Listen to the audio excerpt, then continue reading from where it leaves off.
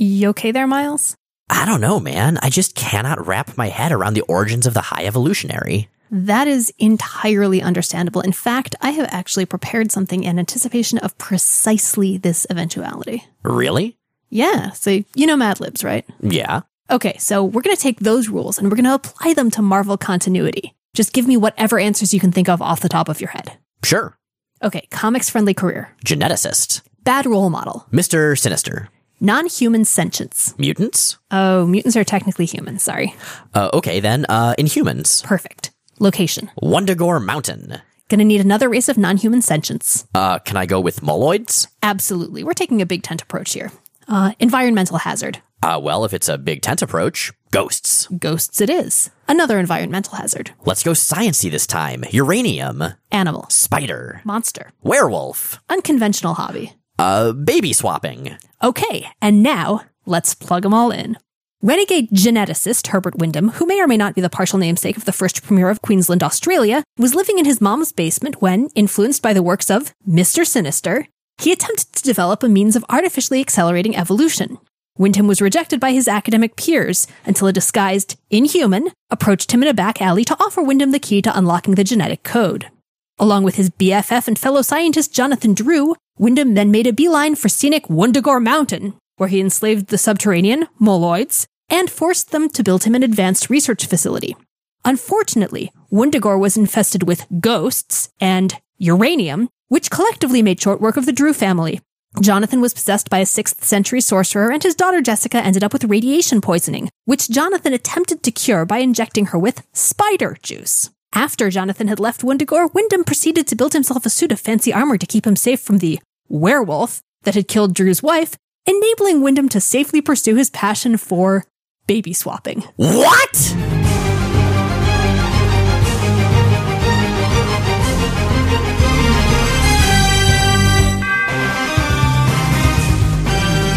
I'm J. Rachel Edidin. And I'm Miles Stokes. And we are here to explain the X-Men. Because it's about time someone did. Welcome to episode 96 of Rachel and Miles Explain the X-Men, where we walk you through the ins, the outs, and the retcons of our favorite superhero soap opera. So this time it is the Evolutionary War. It sure is. Where to even start? I should say, by the way, that the cold open, that's the actual history of the High Evolutionary. That's actually just his early history. The rest is every bit as ridiculous. He's also got like a pink and white robot suit and a big fin on his head, so if you haven't seen the character, that really adds to the portrait that we're painting here. He's also responsible for like 95% of the Maximoff family tree continuity bullshit, so, there's that. Yup. Yeah, he is a special gentleman, and we will explore that at much greater length. Evolutionary War was an 11-part crossover across a bunch of annuals. I think it included X-Factor, Punisher, Silver Surfer, New Mutants, Fantastic Four, Amazing Spider-Man, Uncanny X-Men, Web of Spider-Man, West Coast Avengers, Spectacular Spider-Man, and The Avengers. Don't forget the What If that was later based on it, and Alf. Wait, what? Alf, yeah, seriously. Marvel was doing an Alf comic at the time, and it had an annual that summer, so they figured, what the hell? So, like, Alf is going to summer camp for reasons, and the Evolutionary is like, hey, I gotta talk to you. And he's like, hey, talk to me in 2 days. And so he comes back, and then he's like, so you're a Melmacian on Earth. I know all about planet Melmac, and so I'm gonna de-evolve you into primordial ooze if you mess with human evolution. And Alf says, okay. I've never actually seen or read any Alf media, but I feel like I would have been more aware of that if it had been the premise. Mainly, he just was in a sitcom and threatened to eat cats a lot. But at the end, it was all a dream, of course, and Alf wakes up and says, holy Hannah and her sisters, what a nightmare. That's the last time I read 11 Marvel annuals before going to bed. Welp. I mean, I can kind of sympathize with the guy. So this 11-part story is mostly basically standalones about the High Evolutionary enacting his High Evolutionary agenda. They've also each got backup stories delving into his secret origins, which again are just batshit ridiculous. Yeah, and we should clarify up front, we're not going to be covering the entire Evolutionary War event because honestly, most of it is not relevant at all to X-Men. So what we'll be doing is we'll be covering the X-Men, X-Factor, and New Mutants annuals that were part of this, each of which has sort of a big story at the front with High Evolutionary stuff, a smaller story about the characters, but then we're going to be skipping the part that Jay just mentioned, where it's High Evolutionary history. So if you want to read the entire Evolutionary War, that's ambitious, and we applaud that. Okay, so what was the High Evolutionary up to in the other books? Is there anything that's going to be pertinent?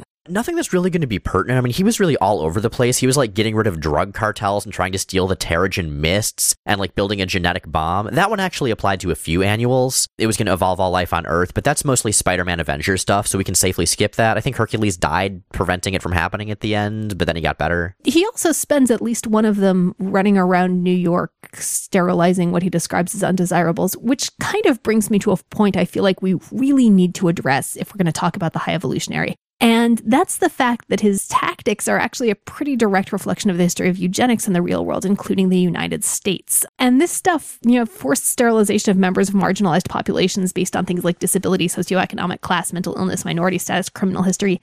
Like, that's something we tend to associate now with Nazis, but it was practiced on a pretty wide scale legally, like with government sanction in the United States well into the 1980s, which is when this book was coming out. I don't know state by state, but I know there were something like 27 states with state-sanctioned eugenics programs in the late 50s. I know the one in Oregon lasted until the early 80s. And that's actually just the official stuff. So, like, for example, there were still forced sterilization going on in California prisons in 2010 with the scant comfort that at least by that point it was like really, really blatantly illegal. So the High Evolutionary, if you're not familiar with this, looks like a really over-the-top supervillain. But the stuff he's doing and the relatively focused scale he's doing it on is weirdly and unsettlingly parallel to actual shit that was going on not very long before this issue came out. Yeah, that is pretty messed up. And I mean, until we were doing our research for this, I had not realized just the scale in the real world that stuff had been going on in. Oh my God, yeah. It was a really big thing in the early 20th century that fell to some extent out of popularity after World War II because it was so closely associated with the Nazis and the Holocaust. Right. But I mean, yeah, it was still going on for a really long time. And there are actually still like active ongoing debates in the medical community about forced sterilization of people with really severe mental and developmental disabilities. It's a really disturbing, really screwed up and really important bit of history, I think, to know about, because the idea that this is something that only happens in Nazi Germany or like comic books is kind of a dangerous misapprehension. That's fair. Thankfully for the ability to read the comics and not, cry the whole time, the High Evolutionary mostly does super ridiculous stuff. The High Evolutionary is really bad at his job, which is good for all of life on Earth. So I guess let's start with, I think, maybe my favorite of the set, which is the X Factor annual, in which the High Evolutionary is so ridiculous that Apocalypse shows up for a supervillain intervention.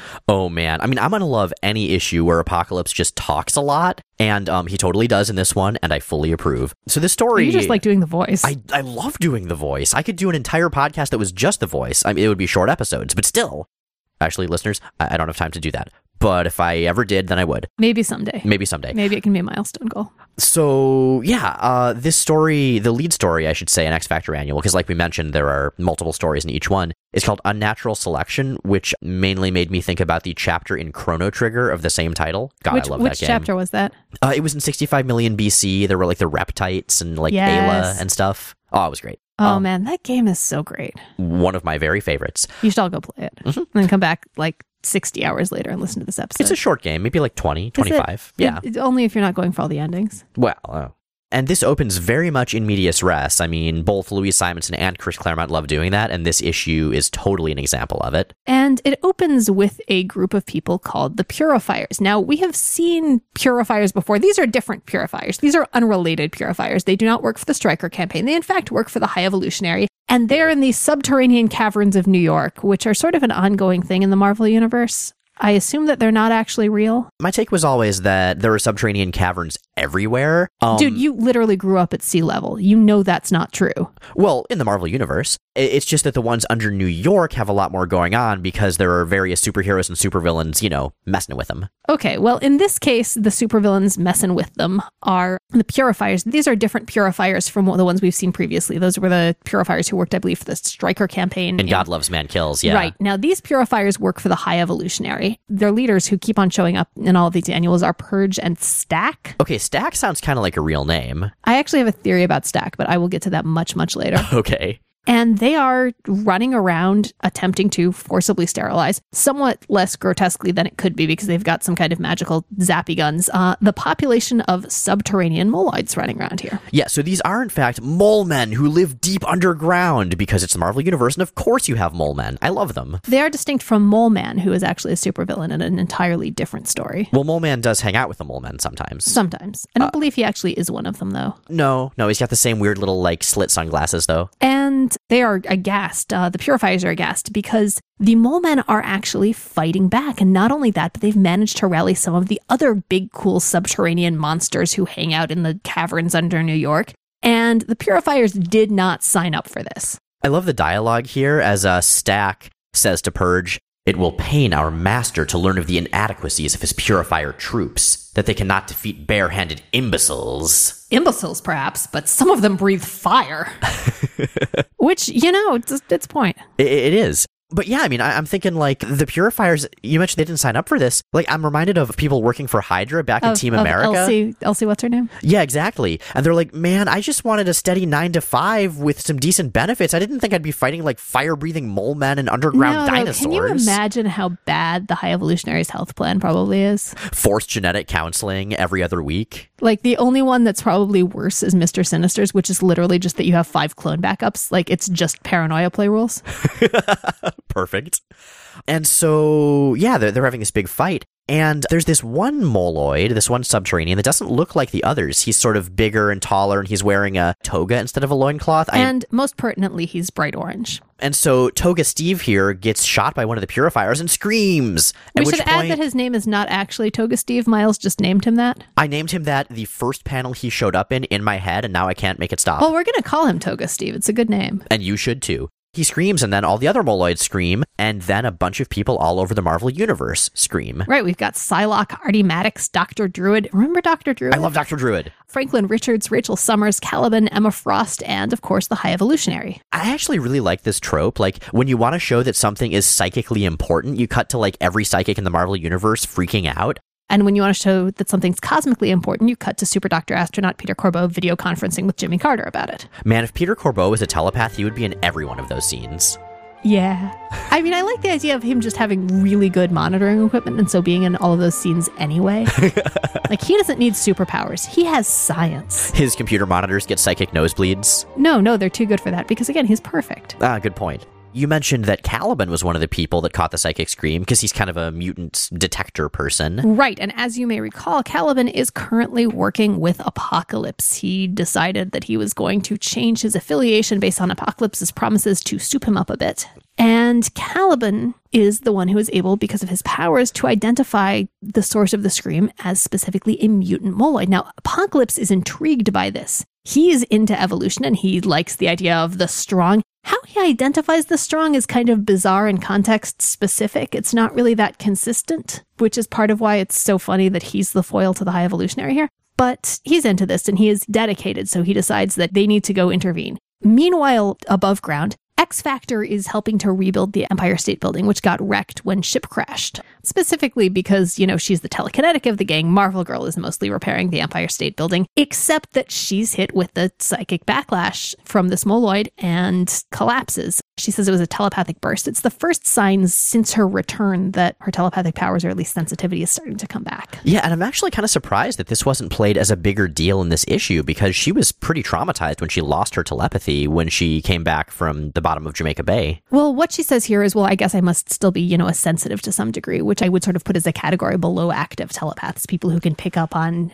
big sense signals, but not casually read thoughts or instigate anything. I guess so. I'm just saying, if I was Jean Grey, I would be very excited right now. She does have other business to attend to, like rebuilding the Empire State Building, fighting Purifiers, and the build-up to Inferno. So speaking of all of those things, let's put this in time context a little bit, because Beast is here, and Beast is still in his non-furry, non-blue form, which means this must take place a little before where we are in continuity, where the whole Infectia thing turned him blue again. Right. This is specifically after the Apocalypse fight, after they're living on ship, before Infectia. And so X-Factor figures, well, we should check this out. I mean, clearly something big is going on. Let's see if we can help. They investigate, they go in through the subways, and they stumble into an old civilization that Iceman points out reminds him of fighting Grotesque back in 1968's X-Men 41. just in case you, dear reader, have forgotten. In case you forgot that issue that you almost assuredly have not read, Bobby Drake remembers. Oh, as does man, Pepperidge Farm. how much better would it be if he were remembering fighting Metoxia the Lava Man, which he had still not done at this point? The issue that was teased and then never written until that one holiday special? That would require a lot of editorial footnotes. I think the editor would just be like, dude, I don't even know, in the caption. Yeah, this is where the editorial footnotes degenerate into, and this is why I drink. Exactly. So yeah, they're like, hey, old civilization. Oh, and pile of subterranean corpses. That's not good. They refer to the Moloids as subterraneans pretty regularly here, which kept on getting the Might Be Giant song, The Mesopotamians, stuck in my head. So if you know that song, you're welcome. It's now stuck in yours too. Join me in this purgatory. Or Join Us, which is the name of it. That Might Be Giants album. Oh, but man. not the one that song's off of. But yeah, and Cyclops is like, wait, a pile of corpses, did the Marauders do this? Because, of course, that's where their go-to is whenever they see a slaughter. Well, and underground. Like, this is within the Marauders' reasonable operating radius. True, yeah. But there are still quite a few living Moloids, and in fact, down deep below, the Purifiers have grabbed them and have rounded them up and are throwing them into this portal that leads to kind of an underwater sterilization bath. I'm not sure how that works. I'm just going to go ahead and say science. Yeah, the High Evolutionary does his own science thing, and we just don't ask too many questions because the answers are all like Wundagore Mountain and ghosts and the Maximoff family. There are roads it's better not to start down. Exactly. So as they're doing this, Toga Steve, who had been knocked unconscious, wakes up and screams again, and all the Moloids suddenly go from being totally docile to attacking. So it's pretty clear by this point that he's the one that's kind of pushing them into this frenzy. So Purge, Commander Purge, does he have a title? Dr. Purge, Mr. Purge, Constable Purge? Yeah, let's go with that one. He's got an actual title in the comics. I don't remember what it was, and it doesn't actually matter. So Constable Purge decides that this is some bullshit. He is going to basically call home, request for some better weapons to deal with the Subterraneans, the High Evolutionary who is hanging out in his space base like you do. It's sort of like another big moon. Why the hell not? Yeah, well, because then people can say that's no moon, and everybody wants to say that. Do they? Yes. Do they really? Yes. Really? I do. That's no moon. Okay, now I'm satisfied. Miles, the definition of privilege is assuming that your priorities apply universally. Well, it's half my show. You know, I get to say, right? And when given say, what you say is? That's no moon. So anyway, Purge is asking for weaponry because he's like, hey, I know we were just going to sterilize these dudes, but now they're punching us a lot. And the High Evolutionary, as he's saying sure, is then confronted by everybody's favorite big blue meanie, En-Sabah-Nur. And En-Sabah-Nur being En-Sabah-Nur, he has to start off with a fucking brag track. Yeah, like, no sooner does he teleport in than... As long as mankind has existed, I am. War and strife have been mankind's proving ground. I have encouraged these things to ensure that the denizens of that world below grow strong. Can you imagine this dude in, like, elementary school? You know, roll call like Frank. Here. Mary. Here. En-Sabah-Nur. I am Apocalypse! It's like, dude, En-Sabah, just say here. Yeah, we're going to have to get to algebra at some point today. Only got 50 minutes. But yeah, so... These equations are not going to factor themselves. Could you declaim on your own time, please? And there's just him, like, during recess on the playground, just talking about how he's going to bring war and strife to the kindergarten class. Yeah.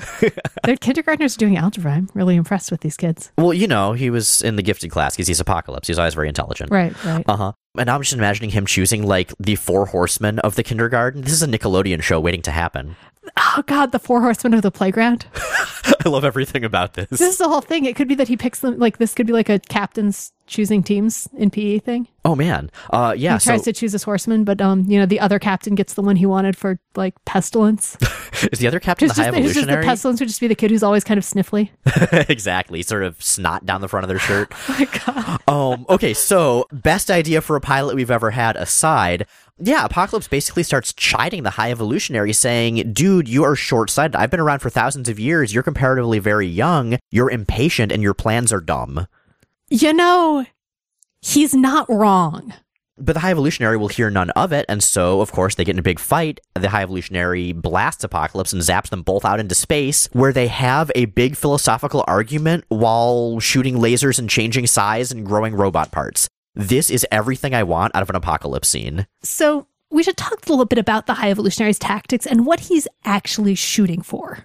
The High Evolutionary's thing is twofold. The first of which is that he wants to protect the evolution of humanity. He wants to sort of propagate it. And he does this via the somewhat unconventional means of, things like sterilizing underground mole men, which doesn't really seem to contribute very directly to his cause, since among other things, they're not actively interbreeding with humans. He also really wants a peer group. He's shooting for the day when humans will finally, rise to stand beside him.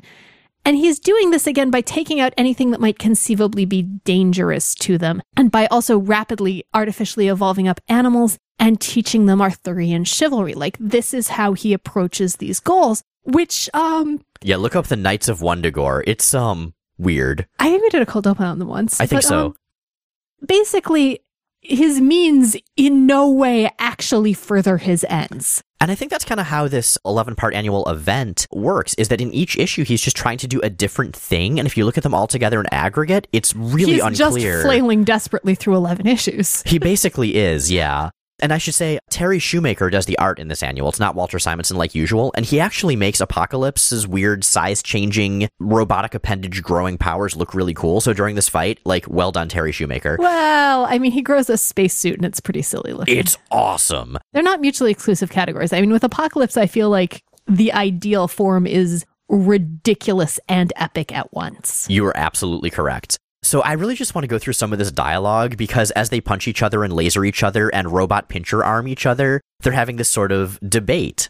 All I do is to test humankind, mutant kind, to provide my own form of natural selection, a trial by fire in which humanity grows strong as a species, or dies. As I suspect, you talk of death while I speak of life.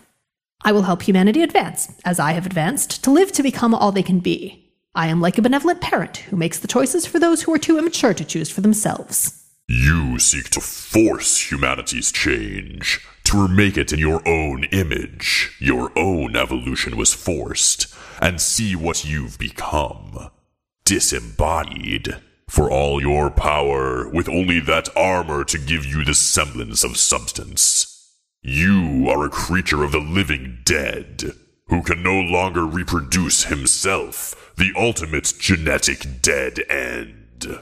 What I love about this is that Apocalypse is right that the High Evolutionary is ridiculous, but for all the wrong reasons. Yeah, I mean, we're seeing two people who are trying to mess with evolution in very strange ways, but it's really cool to see Apocalypse just get to be awesome and just get to win this philosophical conflict.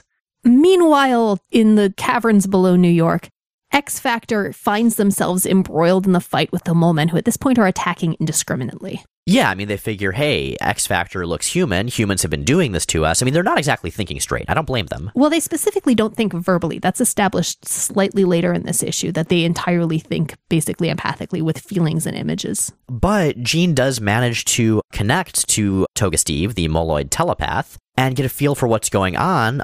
I guess Toga Steve was born that way. He could control suggestible people, which is to say, his entire species, from the start, but he sort of overlapped with them emotionally and mentally. He didn't know where, he ended and they began. It's like a sort of very primitive and less objectively evil version of Empath. Yeah, especially the way Empath was portrayed in New Mutant 62, totally. And so, yeah, the Purifiers, just as X-Factor and the Moloids have made peace, attack, of course. And at this point, they're basically out for blood. They're super mad at the Moloids for giving them such a problem. And X-Factor helps them fight back, and there's a great big war, and Terry Shoemaker draws it awesomely. The Purifiers are about to kill the telepath when Apocalypse and the High Evolutionary zap in to continue their argument. Apocalypse points out correctly that this telepath is proof that no, the Moloids are in fact still evolving. They're not a dead end. What you're doing is ridiculous and misguided, which, again, he's right. The High Evolutionary concedes the point. Hey, it's like Ariel from the Coconut Grove. Kind of, yes. Yeah. Actually, almost, even powers-wise, it's pretty close. I'm just saying. And so, yeah, the Purifiers get both defeated and then called off. And the telepath, who calls himself Val-Or telepathically as he sort of develops rudimentary language to thank X-Factor. Sure, why not? But we know he's Toga Steve. Says, hey, I would love to come with you, thanks for the offer, but I need to stay and help my people. There's also a backup story this issue about the X-Factor kids and Ship looking through a weirdly detailed photo album of the original 5 X-Men. It's totally pointless and it does not tell you anything that you do not already know, so we're going to skip it. It is, however, sort of a little advertisement for an upcoming miniseries we will be covering called Exterminators, which is about them as they head off and kind of go to boarding school, but mostly end up in the middle of Inferno. Yeah, they're supposed to go to Exeter, right? Yeah, my brother went to Exeter. Okay, so next time we see him, we need to just ask him a bunch of like weird oblique questions and try to figure out whether Exeter actually has a substantial mutant population. Did you happen to go to school with a girl that would slide off everything and had an amazing fashion sense? So Alex, tell us, could any of your classmates literally fly? So, yeah, that's the X Factor annual. Now, the New Mutants annual, which is the next one, like chapter-wise in the Evolutionary War, is totally different. Right. Now, the annuals are all drawn by artists other than the regular series artists as a standard. And this one brings back one of our very, very favorite incidental New Mutants artists. That is the amazing, splendid, spectacular, fantastic. I love her so much, June Brigman. I love June Brigman. Welcome back, June Brigman. Like, I haven't actually, but if I had a pen on me, I would be doodling her name in little hearts in the margins of my outline right now, because she is so good. Like, she reminds me of a lot of what I liked about Bob McLeod originally, the way he draws teenagers, the way he differentiates the characters. But, like, she's technically so terrific. It's weird to me when people are talking about artists of this era that her name isn't always in those conversations, because technically, expressionistically, just narratively, she was one of the best artists working in comics in the late 80s. She was so good. She's still alive. She's still doing stuff. Yeah. And so, yes, she gets to draw lots of awesome things. And this issue opens with some X Factor characters, actually. It does. Also with Stack and Purge. Oh, those guys. Right, again. But the X Factor characters are ones who we met way back in the first handful of issues of X Factor, I think. These are gentlemen named Bulk and Glowworm, and they are two mutants who have been exposed to huge amounts of radiation. And last that we saw them, which again would have been about 2 years ago in publishing time, were dying of radiation poisoning, but apparently have not yet. Yes, they're just presumably suffering a great deal. But the Purifiers are enacting yet another phase of the Evolutionaries' plan, which is to depower mutants with powers so dangerous that humanity might be endangered. And, you know, storing up gigantic amounts of radiation and poisoning everything around you, okay, I can see it. It's such an arbitrary choice, though, because, I mean, there are so many more powerful and more dangerous mutants running around right now. Yeah, I mean, I figure he's just checking them off a list, and Bulk was early on in the list, you know, letter B, so and eventually Glowworm just happened to be around. Exactly, eventually he'll get to, like, you know, Xavier or whatever. See, this is, again, another way in which the High Evolutionaries' plans are ridiculous because they're so pointed. Like, he is planning to save humanity by individually tracking down and depowering mutants who might be dangerous to the Earth. Yeah. One at a time, with a huge staff, complicated machinery. Like, he's not even going to get to the H's before, like, 2012. I'm pretty sure he's immortal by this point, so maybe he's not too worried about it. Yeah, he's also just kind of dumb as a box of rocks. Again, I have a theory about the High Evolutionary that we will get to when we get to Uncanny X-Men, which is the place where I think it's best illustrated. Okay. So the Purifiers do manage to kidnap Bulk and Glowworm, because, you know, superheroes, these characters are not, and they depower them, which means that the radiation that's within their bodies starts immediately rapidly killing them. And it's interesting, Purge and Stack actually have a conversation about, you know, wondering why the Evolutionary doesn't just kill them instead of sentencing them to death by removing their powers. And Stack says, well, no. His deal is that he never kills unless it's absolutely necessary. Basically, the High Evolutionary operates by Batman ethics. He will mortally injure you, but then leave you to die slowly and painfully. Batman's a dick. So is the High Evolutionary. Right? Never seen them in the same place at the same time, I guess. Maybe? Yeah, maybe one of those amalgam. I haven't read a lot of the DC Marvel crossovers and amalgam stuff yet. We'll get there eventually. I'm actually really excited about them. So, yes, this is immensely depressing because Bulk and Glowworm are actually really sympathetic characters, and they've been dealt a horrible hand by life and in every story they've appeared in. So I'm mad at the Purifiers right now. Well, the Purifiers aren't mad at you. The Purifiers are busy going on with their important work of tracking down the dangerous mutants of Earth one at a time very slowly, and the next one on their list is, in fact, Magma. Magma, to recap, of course, has the power to do a bunch of, like, volcanic tectonic stuff, which could certainly demolish the Earth. Does the High Evolutionary ever go after Magneto? Because it really seems like he should, based on this logic. I suspect he eventually would have. You know, maybe. And so, yeah, they're like, okay, well, let's find this person. I think he lives on Counter-Earth now. The High Evolutionary, not Magneto. Last time we saw him was in the second Uncanny Avengers volume, I believe, yeah. Yep. In yet another horrible Maximoff origin story. It's true, Storyline. Uh-huh.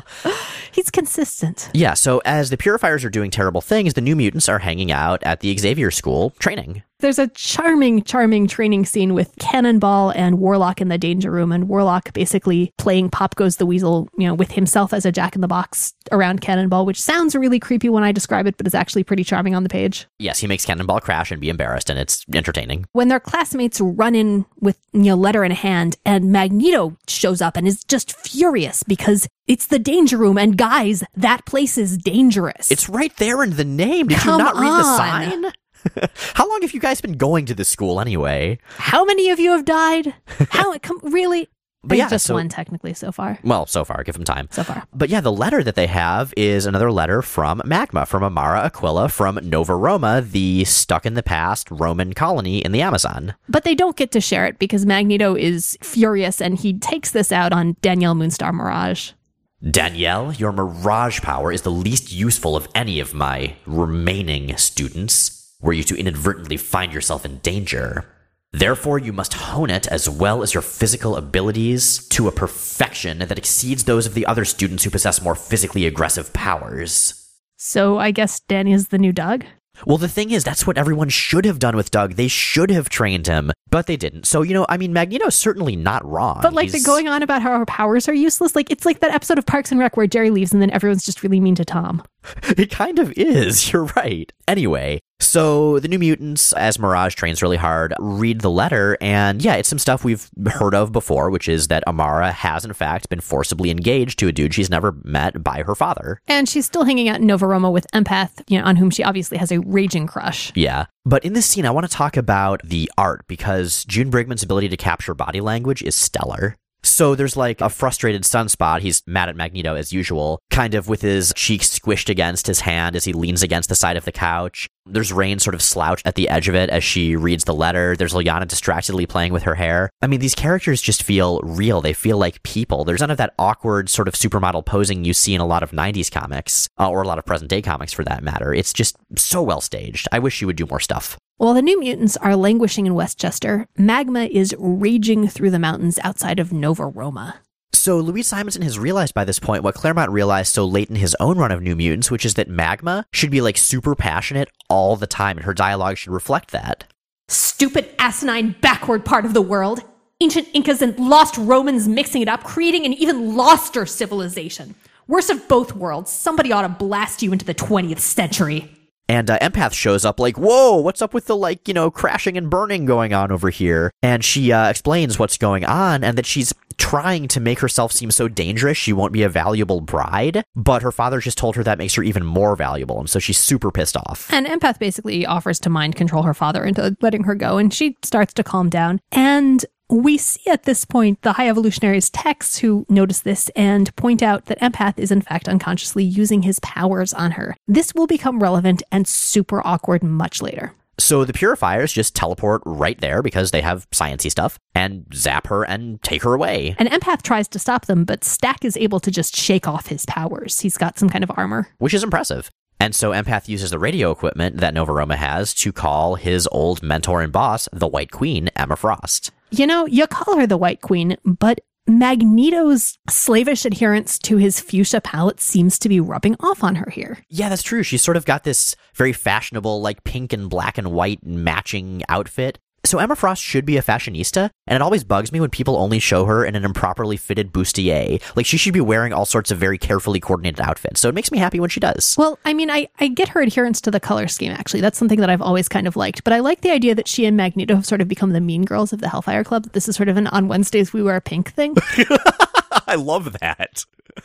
So, yes, she does in fact get in touch with Magneto, who promptly kicks the New Mutants out to talk to her. They, of course, listen at the door and overhear because they are meddling kids in every sense. And when he leaves to go consult with the Hellfire Club to figure out what to do, they decide we can't trust him. He expressly forbade us to use our powers, or else he would murder us in the face, and expressly forbade us to leave. But whatever. Yeah, we have dopey graduation costumes, and damn it, we're going to wear them. Yeah. So this becomes yet another example of the New Mutants. This is why they can't sit at the lunch table with Magneto and Emma Frost, by the way. Exactly. This becomes yet another example of the New Mutants going off and risking their lives expressly against Magneto's wishes, which just makes him more and more angry and messed up and closer to being a supervillain yet again. Well, he isn't aware of that this time. He doesn't know. But speaking of risking their lives, I want to talk about Mirage's other power set here, the Valkyrie powers, and how they tie in this issue. Because they show up in the Purifier headquarters, which Ileana is somehow able to locate precisely instantly. And Mirage immediately first sees a death sign above Bulk and Glowworm, which makes sense. They're dying. It's part of her Valkyrie power set. And then she's like, yeah, but that's kind of over everyone because it's a super dangerous context. Her powers have become functionally useless because the New Mutants are in mortal danger 90% of the time. I think it's also just a change in the way that these powers are being written. They seem to trigger more often at this point. Later on, the New Mutants are going to go to Asgard, and we're going to deal with this a little bit more, where I think it's handled more interestingly at the very least. But yeah, for now, it's weird. So they fight the Purifiers. Magic cheerfully ports a bunch of them to Limbo, which is her default mode of dealing with bad guys these days. Limbo is building up quite a population of X-Men antagonists. Yeah, well, it's also pretty messed up. I mean, that's almost a death sentence when she sends somebody to Limbo. Like, they're probably going to get torn apart by demons. It might just be eternal torment. I mean, either way, the book doesn't comment on it very often, just how dark that is. And so I really like years later when a bunch of the people she did send there come back to fight the New Mutants. Like, it's a nice acknowledgement of that. Mirage tries to use her powers on Stack and discovers that what he is most afraid of is this sort of mutated xenomorph-looking flesh monster, which is what he's convinced humanity will turn into without the High Evolutionary's guidance, because the Purifiers are ridiculous and probably also believe in chemtrails. Probably. Maybe there's tinfoil on those weird headpieces they wear. Maybe it actually works and that's how they're able to resist empath. It could very well be the case. And so, yeah, the fight continues, and the depowering machine that Magma had been hooked up to that had not yet started, Mirage gets thrown against it and zapped really hard. Fortunately for her, Bulk and Glowworm, who are actively dying at this point, notice that the depowering machine has a switch with 3 distinct positions. And while the position it's on now clearly depowers mutants, and the central position is neutral, there is a third position in which it has not yet been placed, so they switch it over and turn it on, and something happens to Mirage. Yeah. Now, what also happens here is that Bulk and Glowworm, that was the last they had to give to the world, and they die, but they die kind of satisfied. Bulk saying, "Not such a bad way to go. After all." To be fair, they got about 2 more years than we were expecting. Yeah, but man, I really like these characters. I just feel so shitty for them every time they show up, and then they die painfully, and it's sad. Right, I want them to get cured and survive and get, like, I don't know, a chinchilla farm or something. I'm trying to think of, like, the most non-violent, chill, soft, cuddly fate. We'll have the Recess Horsemen of the Apocalypse not like for fur, pilot. like they're just there for pet. They raise pet. Oh chinchillas. right, yeah. So we have the Recess Horsemen of Apocalypse pilot, and this will be like the Nick Jr. pilot. We also present at the same time. No, this will be like a reality show. This will be Bulk and Glowworm trying to get their chinchilla breeding business going in this difficult economy as an unconventional couple somewhere in I don't know where you raise chinchillas. I'm gonna say Utah. Yeah, sure. Okay, so the chinchillas of Utah. With Bulk and Glowworm. Yes. Perfect. Yes. Okay. Or they could host it. Like, they could go visit other people who breed small, inoffensive, fuzzy creatures and just pet them and talk to them and stuff. And that could be the show every week. This sounds very soothing. I actually really like this. Yes. I would watch that show. Maybe. Hopefully that is, in fact, what happens, that maybe they're not dead and they can do this after. So the fight continues. And you remember that sort of weird flesh monster that was Stack's greatest fear? Yeah. Mirage manifests that again. But for real. This time it is a solid 3-dimensional physical object, and it proceeds to attack the Purifiers. Whoops. She immediately goes up against Purge. The flesh monster disappears. And there's a horde of demons because Purge was raised super fundamentalist, and he worries that currently following the High Evolutionary may put him in some immortal trouble, which it will, but not for the reasons that he thinks. Yeah. Danielle quickly figures out what's going on, which is that her powers now just work differently. She manifests the things she used to, but physically, but she can only manifest one at a time. Well, her powers got dialed up. That's apparently what that setting on the High Evolutionary's machine lever did. There's the turn off powers, the leave powers alone, and the make powers more powerful thing. I guess he does that sometimes too. Sure, why not? Yeah. And so to make the demons go away, because they have now started attacking the New Mutants themselves, she's like, okay, what can I make? What can I make? What can I make? Hey, I remember I can create my greatest desire, which at this very moment is the Spirit Lance, the spear I used back in the Asgardian Wars. Because it was awesome. So that appears in her hand, the demons go away, and the New Mutants quickly rescue Magma and get the hell out of there. Just barely overlapping with the Hellfire Club's inner circle, who show up to fight in their best fancy battle lingerie. Yeah, I actually really like Shaw at this point, Sebastian Shaw. He's just wearing like tiny, tiny briefs and a sash. I mean, wouldn't you? If I had that kind of physique, I probably would. And thus, everything is okay. We get a nice little scene of the New Mutants hanging out with Magma, being very grateful to see her again. And what is it with Magma's dynamic with the New Mutants being way more interesting and believable once she's not a member of the team anymore? Because that happens again. I mean, she's not really a team player. She works best as a recurring visitor. Yeah, well, that's true. And they finally decide, well, no, she's actually got to go home. And they get her back just in time for Magneto to port in and be like, well, Magma reappeared at home in a burst of teleportation energy. Obviously, the inner circle sufficiently intimidated the High Evolutionary. Victory again. Aren't you glad you all stayed home and stayed safe? And the mutants are like, oh yeah, totally. Yep. Ah, kids. Everyone in this comic makes such bad life choices, and I love it so much. They do. Now, we actually are going to go into the secondary story in this issue a little bit more than we have in other ones because it's pretty cool. Right, because it's relevant to the plot and because it's one of Miles's very, very favorites. So for some damn reason, this tiny story just has stuck with me ever since the first time I read it. We'll go over it quickly. It's basically Mirage at the Xavier Mansion flying on Brightwind, her Asgardian Pegasus, just to get some air. And playing with her new powers. And this is actually the first thing you told me about when you were telling me about the New Mutants long, long, long ago and trying to describe her powers was this scene. Oh, really? Yeah, awesome. It was the thing with the car. Yeah. Well, okay, so she's playing with her powers and she's like, hey, I wonder what Brightwind would like. And so she uses her powers on him to now physically manifest a sweet, sexy lady Pegasus in the sky. Which he immediately throws Danny to go off in pursuit of because horses, as we all know, are total dicks. Yeah. Seriously, they're so awful. So she's sort of in the mud on the ground, mostly okay, a little banged up. And she's like, okay, crap, I wasn't supposed to be out to begin with, and now I can't get back nearly as early as I thought, so Magneto's going to be pissed. So I'll just manifest my greatest desire again. Sports car. I want a fancy sports car. And she does, in fact, make one. Full tank of gas, keys in the ignition, and starts to drive back home. When she is promptly pulled over by a cop, because apparently racing a Porsche through the back streets of Westchester or Salem Center or whatever with an obviously fake license plate gets you in some degree of trouble here. Yeah. And so she's asked for her license and realized that she left it at home because you usually don't bring your driver's license around when you're riding your winged horse. You should, though. You probably should, yeah. And so she manifests a driver's license, at which point the Porsche disappears. Because, she can only have the one thing going on at once. Speaking of which, Brightwind is probably off somewhere really confused and frustrated. Probably, yes. Serves him right. That's right, jerk horse. And so she also realizes, wait, this has my real information on it. That's not good. So she quickly changes it so that her name is Pocahontas and she's from Valhalla, New York.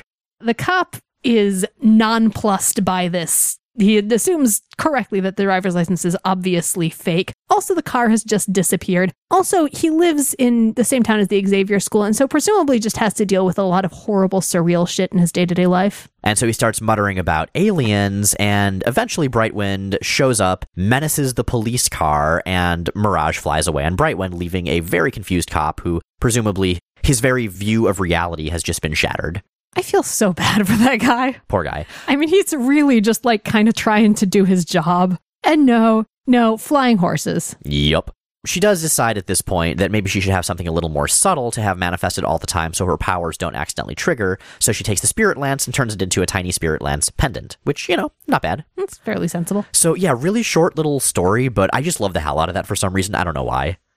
And that takes us to the Uncanny X-Men's part in the Evolutionary War. This is a story called Resurrection. It is drawn by Art Adams, drawing everyone with really spectacular hair. Not like Alan Davis hair, but man, I think Storm's goes almost to her feet in this. And in fact, we open with Storm, who is rocketing through the tiny town in Australia where the X-Men are currently shacking up. And Longshot, who has hollow bones and is hanging out in his underwear, is pulled up into the updraft. Yeah, from his window in the building they're staying in. And so Dazzler, who it seems like was maybe in the same room and is wearing Longshot's leather jacket and underwear, which would add credence to that theory. Dang, X-Men. Okay, so what do? How do I save him? I know, I will use my light powers to blast the ground, propelling myself upward and tackle Longshot in the air, giving him enough weight to not get pulled away into the sky. Ah, the patented Cyclops technique of awkward not quite flight. Exactly. So I'm going to admit something kind of personal here, which is that, you know how everyone can kind of pinpoint one of the moments when their sexuality awakened? Like for a lot of people, it's Labyrinth with David Bowie. For me, I'm pretty sure it was Dazzler in this scene right here, and the implication that she and Longshot had probably just gotten done having sex. Like, this just opened an entire world to very small miles. Aw. Yeah. For me, it opened an entirely different world because I read it much, much later in life and developmentally. And to me, it mostly opened a world of intense concern for Longshot because when you think about it, like, he's really fragile. He's got hollow bones. He is running around with like Rogue and Storm, and Storm's powers go haywire pretty regularly. And Longshot is basically surviving. Like, literally the only thing keeping him alive are his perpetual good intentions, because his luck powers are reliant on those. Like, if he ever stops being entirely altruistic, he's just going to die in like 5 minutes. I think you're right. I never thought about it that way. And then Dazzler's line when she rescues him is great, though, which is, since every girl you've rescued has fallen head over heels for you, I figured I'd give the role a try, see if I'd get just as lucky. And Art Adams, who's drawing this issue, draws some mean bedroom eyes, let me tell you. Now, Storm is still just headed away like a bat out of hell. The X-Men, specifically Madeline Pryor and her fancy future Reaver computers, managed to plot Storm's probable course, which lands her in the middle of Antarctica. And so they figure middle of Antarctica, Storm's heading there urgently. Hey, Savage Land, which of course is the dinosaur prehistoric land in the middle of Antarctica. So they teleport over, but there's a catch. The Savage Land is gone. It's just straight up missing. Yeah, it's like this blasted wasteland of ash and bone and little bits of charred tree as far as they can see. Longshot uses his psychometry with Psylocke kind of amplifying to the rest of the crew. And what they find out is that the Savage Land just burned, completely wiped out all of the animals there, all of the plant life, and the indigenous human population, including the lady who Colossus shacked up with once. Now, to recap, the X-Men were here way, way, way back when, during their sort of world tour era, after they fought Magneto in the volcano base. There was a group of people in the Savage Land called the Fall People, who were sort of prehistoric-y, tribal-y folks. And it was kind of great, and everyone flirted a lot, and Cyclops had an existential crisis at the discovery that he could grow a pirate mustache. And so Colossus especially is super bent out of shape about this, because Nereel was really special to him, this woman that he was involved with there. Now, while they are figuring out what's going on in the Savage Land, there's someone else there too, the High Evolutionary. He is strolling around, exploring the blasted out Savage Land. We find out that his goal is actually, in this case, to restore it. Yeah, he's kind of a good guy-ish in this issue. Well, kind of. But he's not going to get very far, because immediately enormous metal hands come up from the ground and clamp around him. Well, I wasn't expecting that. Yeah, we were expecting, a pterosaur in tiny jean shorts. That's usually it, yeah. That's a consistent thing to expect in the Savage Land. Now, these big metal hands are quickly revealed to belong to a dude we would be familiar with if we read Marvel Universe things that were not just X-Men. He's a big celestial robot called Terminus, and the X-Men promptly show up to help the Evolutionary fight him. Or just to fight him. I don't think they really know that they're helping the Evolutionary out. Yeah. But man, some of this dialogue, like, I think we mentioned in the last episode that Storm finally feels like she's back personality-wise. Your presence, your very existence is an obscenity to Mother Earth, a violation which shall not go unpunished. You have sown the wind, monster. Now reap Storm's whirlwind. That is awesome. And then she smashes him halfway through a mountain. And so the X-Men and the High Evolutionary are hanging out and kind of catching up on what's up. And like I said, the Evolutionary comes off pretty well right now. But as this is going on... He tells the X-Men that he wants to restore the Savage Land. They send Havoc off to help him because Havoc's kind of useless. And meanwhile, Longshot falls through a hole in reality with a point, which is objectively the cutest sound effect. Sound effects are hard to do right. I appreciate the way they're done in this book. It's a good one. The specifically best use of it is in a Hellboy story where it's the sound made when a little tiny serpent sprouts bat wings. Excellent. Point. I did not know that. Yeah, it's lovely. It's a Craig Russell story, and it involves Hellboy fighting a vampire in Prague. Good. It might just be the Vampire of Prague, actually. But yes, so Longshot has just vanished. The High Evolutionary has just gone off to introduce Havoc to his assistant, Zala, who may look familiar to people who have read the previous Savage Land story. She's Zoladane. She's evil. Yes, Havoc doesn't know that, of course. So Wolverine is helping the freaked out Dazzler look for Longshot and falls through a hole in reality himself. Storm notices that her red crystal cameo, which she's now got, is glowing. She holds it up. It opens a portal in the sky, and a giant white wolf face comes through. Now, if you have read the not particularly classic X-Men number 22... Specifically, its backup story. Then you would be familiar with this. So, okay, real quick. Classic X-Men were reprints of Claremont's early X-Men that were coming out concurrent to the book at the time. They all had backup stories. Incidentally, a lot of you have written in to ask when and how we're going to cover these, and the answer is probably pretty sporadically, like we are right now. And so the backup stories were usually little things that were going on that were related to the main Claremont stories at the time. And then there was classic X-Men 22, in which Storm saves a sexy lady from a giant undersea crocodile and wakes up on an interdimensional flying magical city on the back of an enormous wolf. where they run around being sky pirates for a while. So that happened, and Storm has apparently been carrying around this red crystal cameo that Marin, the leader of the Sky Pirates, gave her so they would always be connected. Since then, it just hasn't, been mentioned. Yeah, but can we talk about this for a minute? Can we talk about how there is just an awesome flying wolf with an enormous air pirate city on its back, and the fact that this exists in the Marvel Universe and it's a thing, and also I want to go there? You know how we were talking about doing Mad Libs for the High Evolutionary's origin story in the cold open? Like, I kind of feel like this is narrative Mad Libs. It's like, okay, Savage Land and Space Robot and City on the Back of a Dog, because why not? Because it's a High Evolutionary story, and so it's just every random goddamn thing you can think of. It's also a Claremont annual, and they do have a history of being awesomely bizarre. That is true. So the X-Men head through the portal onto the ship, and they discover that missing X-Men are there. The Fall People are, again, the indigenous human population of the Savage Land, and they include Nereel, who was Colossus's brief lady friend. And I really like what's going on here, because Nereel is there, and she's very excited to see the X-Men, and Colossus in particular. And she has a son, coincidentally named Peter. Well, Colossus doesn't know that, but you can tell Longshot knows what the audience quickly assumes, which is that this child is in fact Colossus's love child, and he just wants to tell Colossus so much, but he's promised Nereel he won't, but he really wants to. He's like an excitable child. I love him. The reason this kid is as old as he is, by the way, is that time passes slightly differently for the people on the Magic Flying Wolf City, which has a name, but I can't remember it, and it's never going to be relevant again. And so it's charming. The X-Men are hanging out there. And they've got the power of this flying dog ship city now to go fight Terminus. And so there's an awesome scene of them like firing laser cannons off the broadside of the Saddle City dog thing and the giant robot. Comics, everybody. They fight it effectively. Rogue borrows Longshot's powers because with them and her strength combined, she can hit it in exactly the right place to knock it open, revealing another long forgotten X-Men protagonist. This is a guy named Garak. Yeah, Garak was the petrified man who we last saw in the last Savage Land story ages ago. Oh wait, he actually shows up again when the X-Men are in the volcano base, but that's less important. This is as distinct from the other rot guy, the living monolith. Yeah, they're totally different. And yeah, in that one, Garak had been doing some evil stuff. He'd been resurrected by Zaladin. Long story, not really important right here. But Storm had not been able to save Garak at the end of that story, so now she's very excited that she can pull him out of the exploding space robot suit that they have just defeated. So that's a thing. He was basically riding in a Jaeger, because why not? Sure. Okay, so they all head back to the High Evolutionaries complex, where the High Evolutionary and Havoc are still hanging out.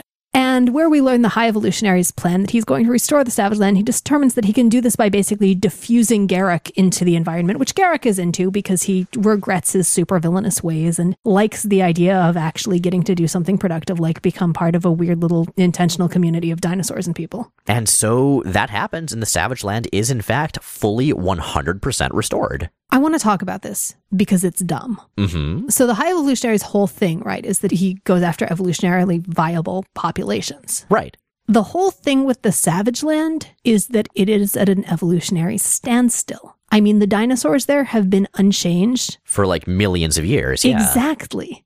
Which brings me to my theory about what's actually going on with the High Evolutionary. Okay. Which is that, we call him the High Evolutionary and we assume it's a title like, High Priest or whatever.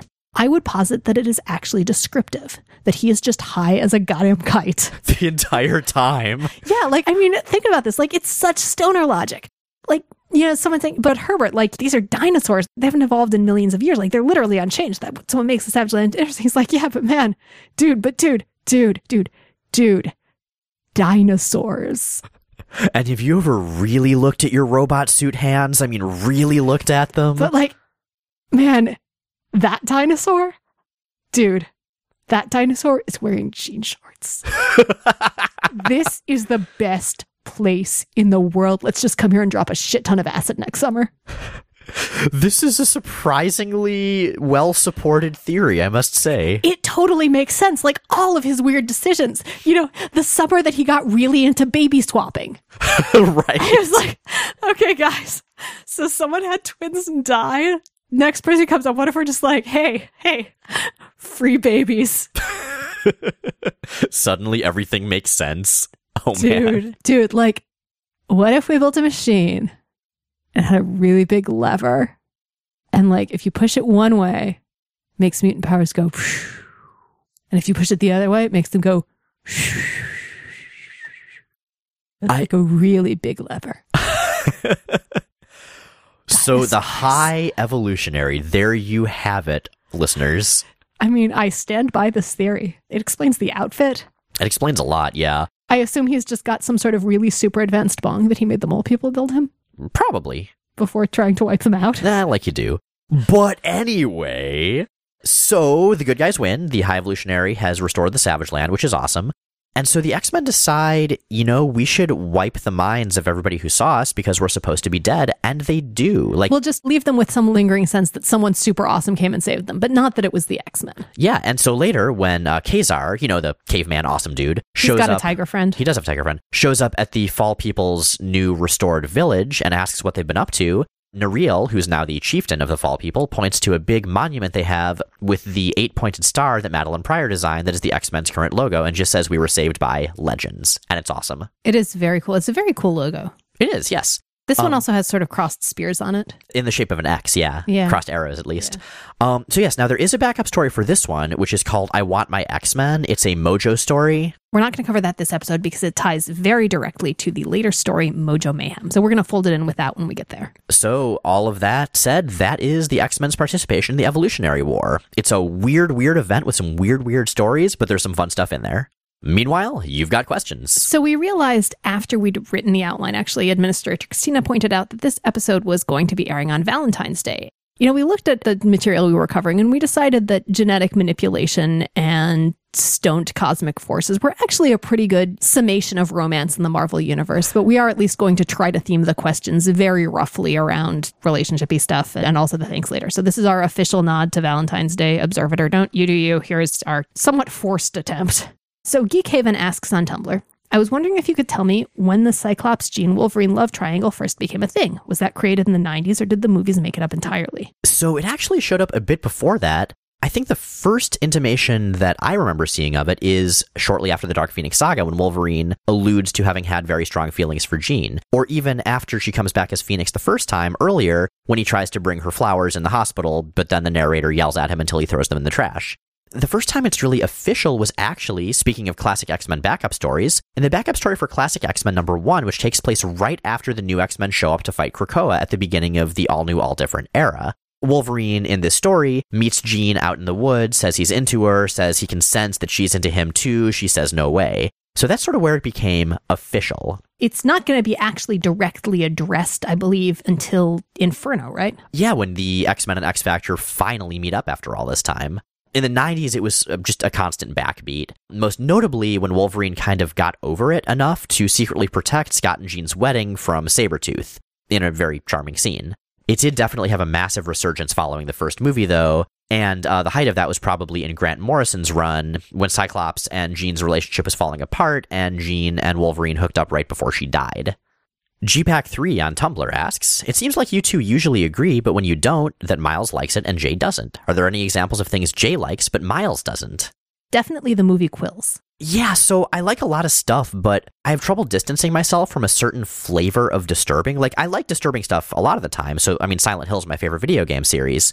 But that one just kind of got me. It just made me feel weird and not okay about the world. See, I think it's about meta-narrative, which obviously is my thing. But, opera. I like opera. You, as far as I know, are pretty much indifferent to it. I don't really have any experience with it, but yeah, I haven't really sought it out. Same with hip-hop, You did dig Hamilton, though, so, progress. Everyone digs Hamilton. Because it's amazing and objectively perfect.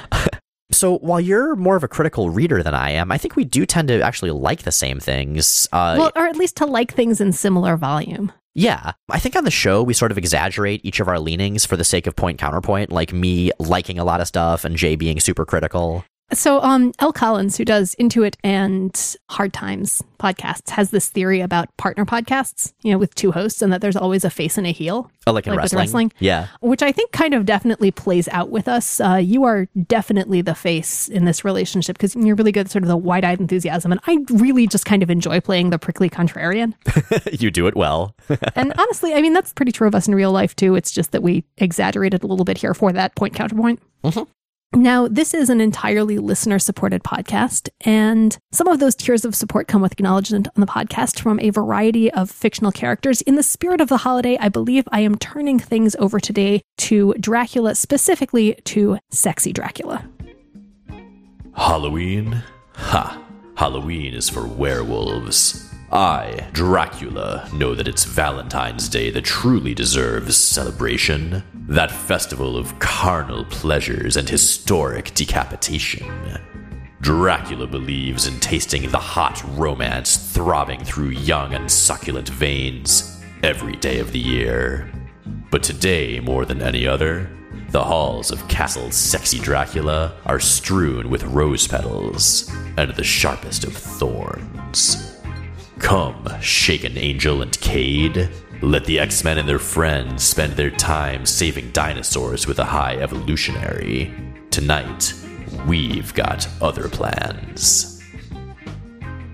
Rachel and Miles Explain the X-Men is recorded in Portland, Oregon, and produced by Kyle Yount, host of the Godzilla podcast, KaijuCast. New episodes of our show come out Sundays on iTunes, Stitcher, and at RachelAndMiles.com. Check out RachelAndMiles.com for all kinds of additional content, episode companion posts, fan art, recaps, and much more. Our show is totally listener-supported and ad-free. That's made possible by our amazing Patreon subscribers. If you'd like to become one if you're not already, check out the link at the top of RachelAndMiles.com. Next week, we'll be heading back to the early 80s, crossing the Atlantic, and attempting to survive the Jasper's Warp. As we check out Alan Moore's formative take on Captain Britain.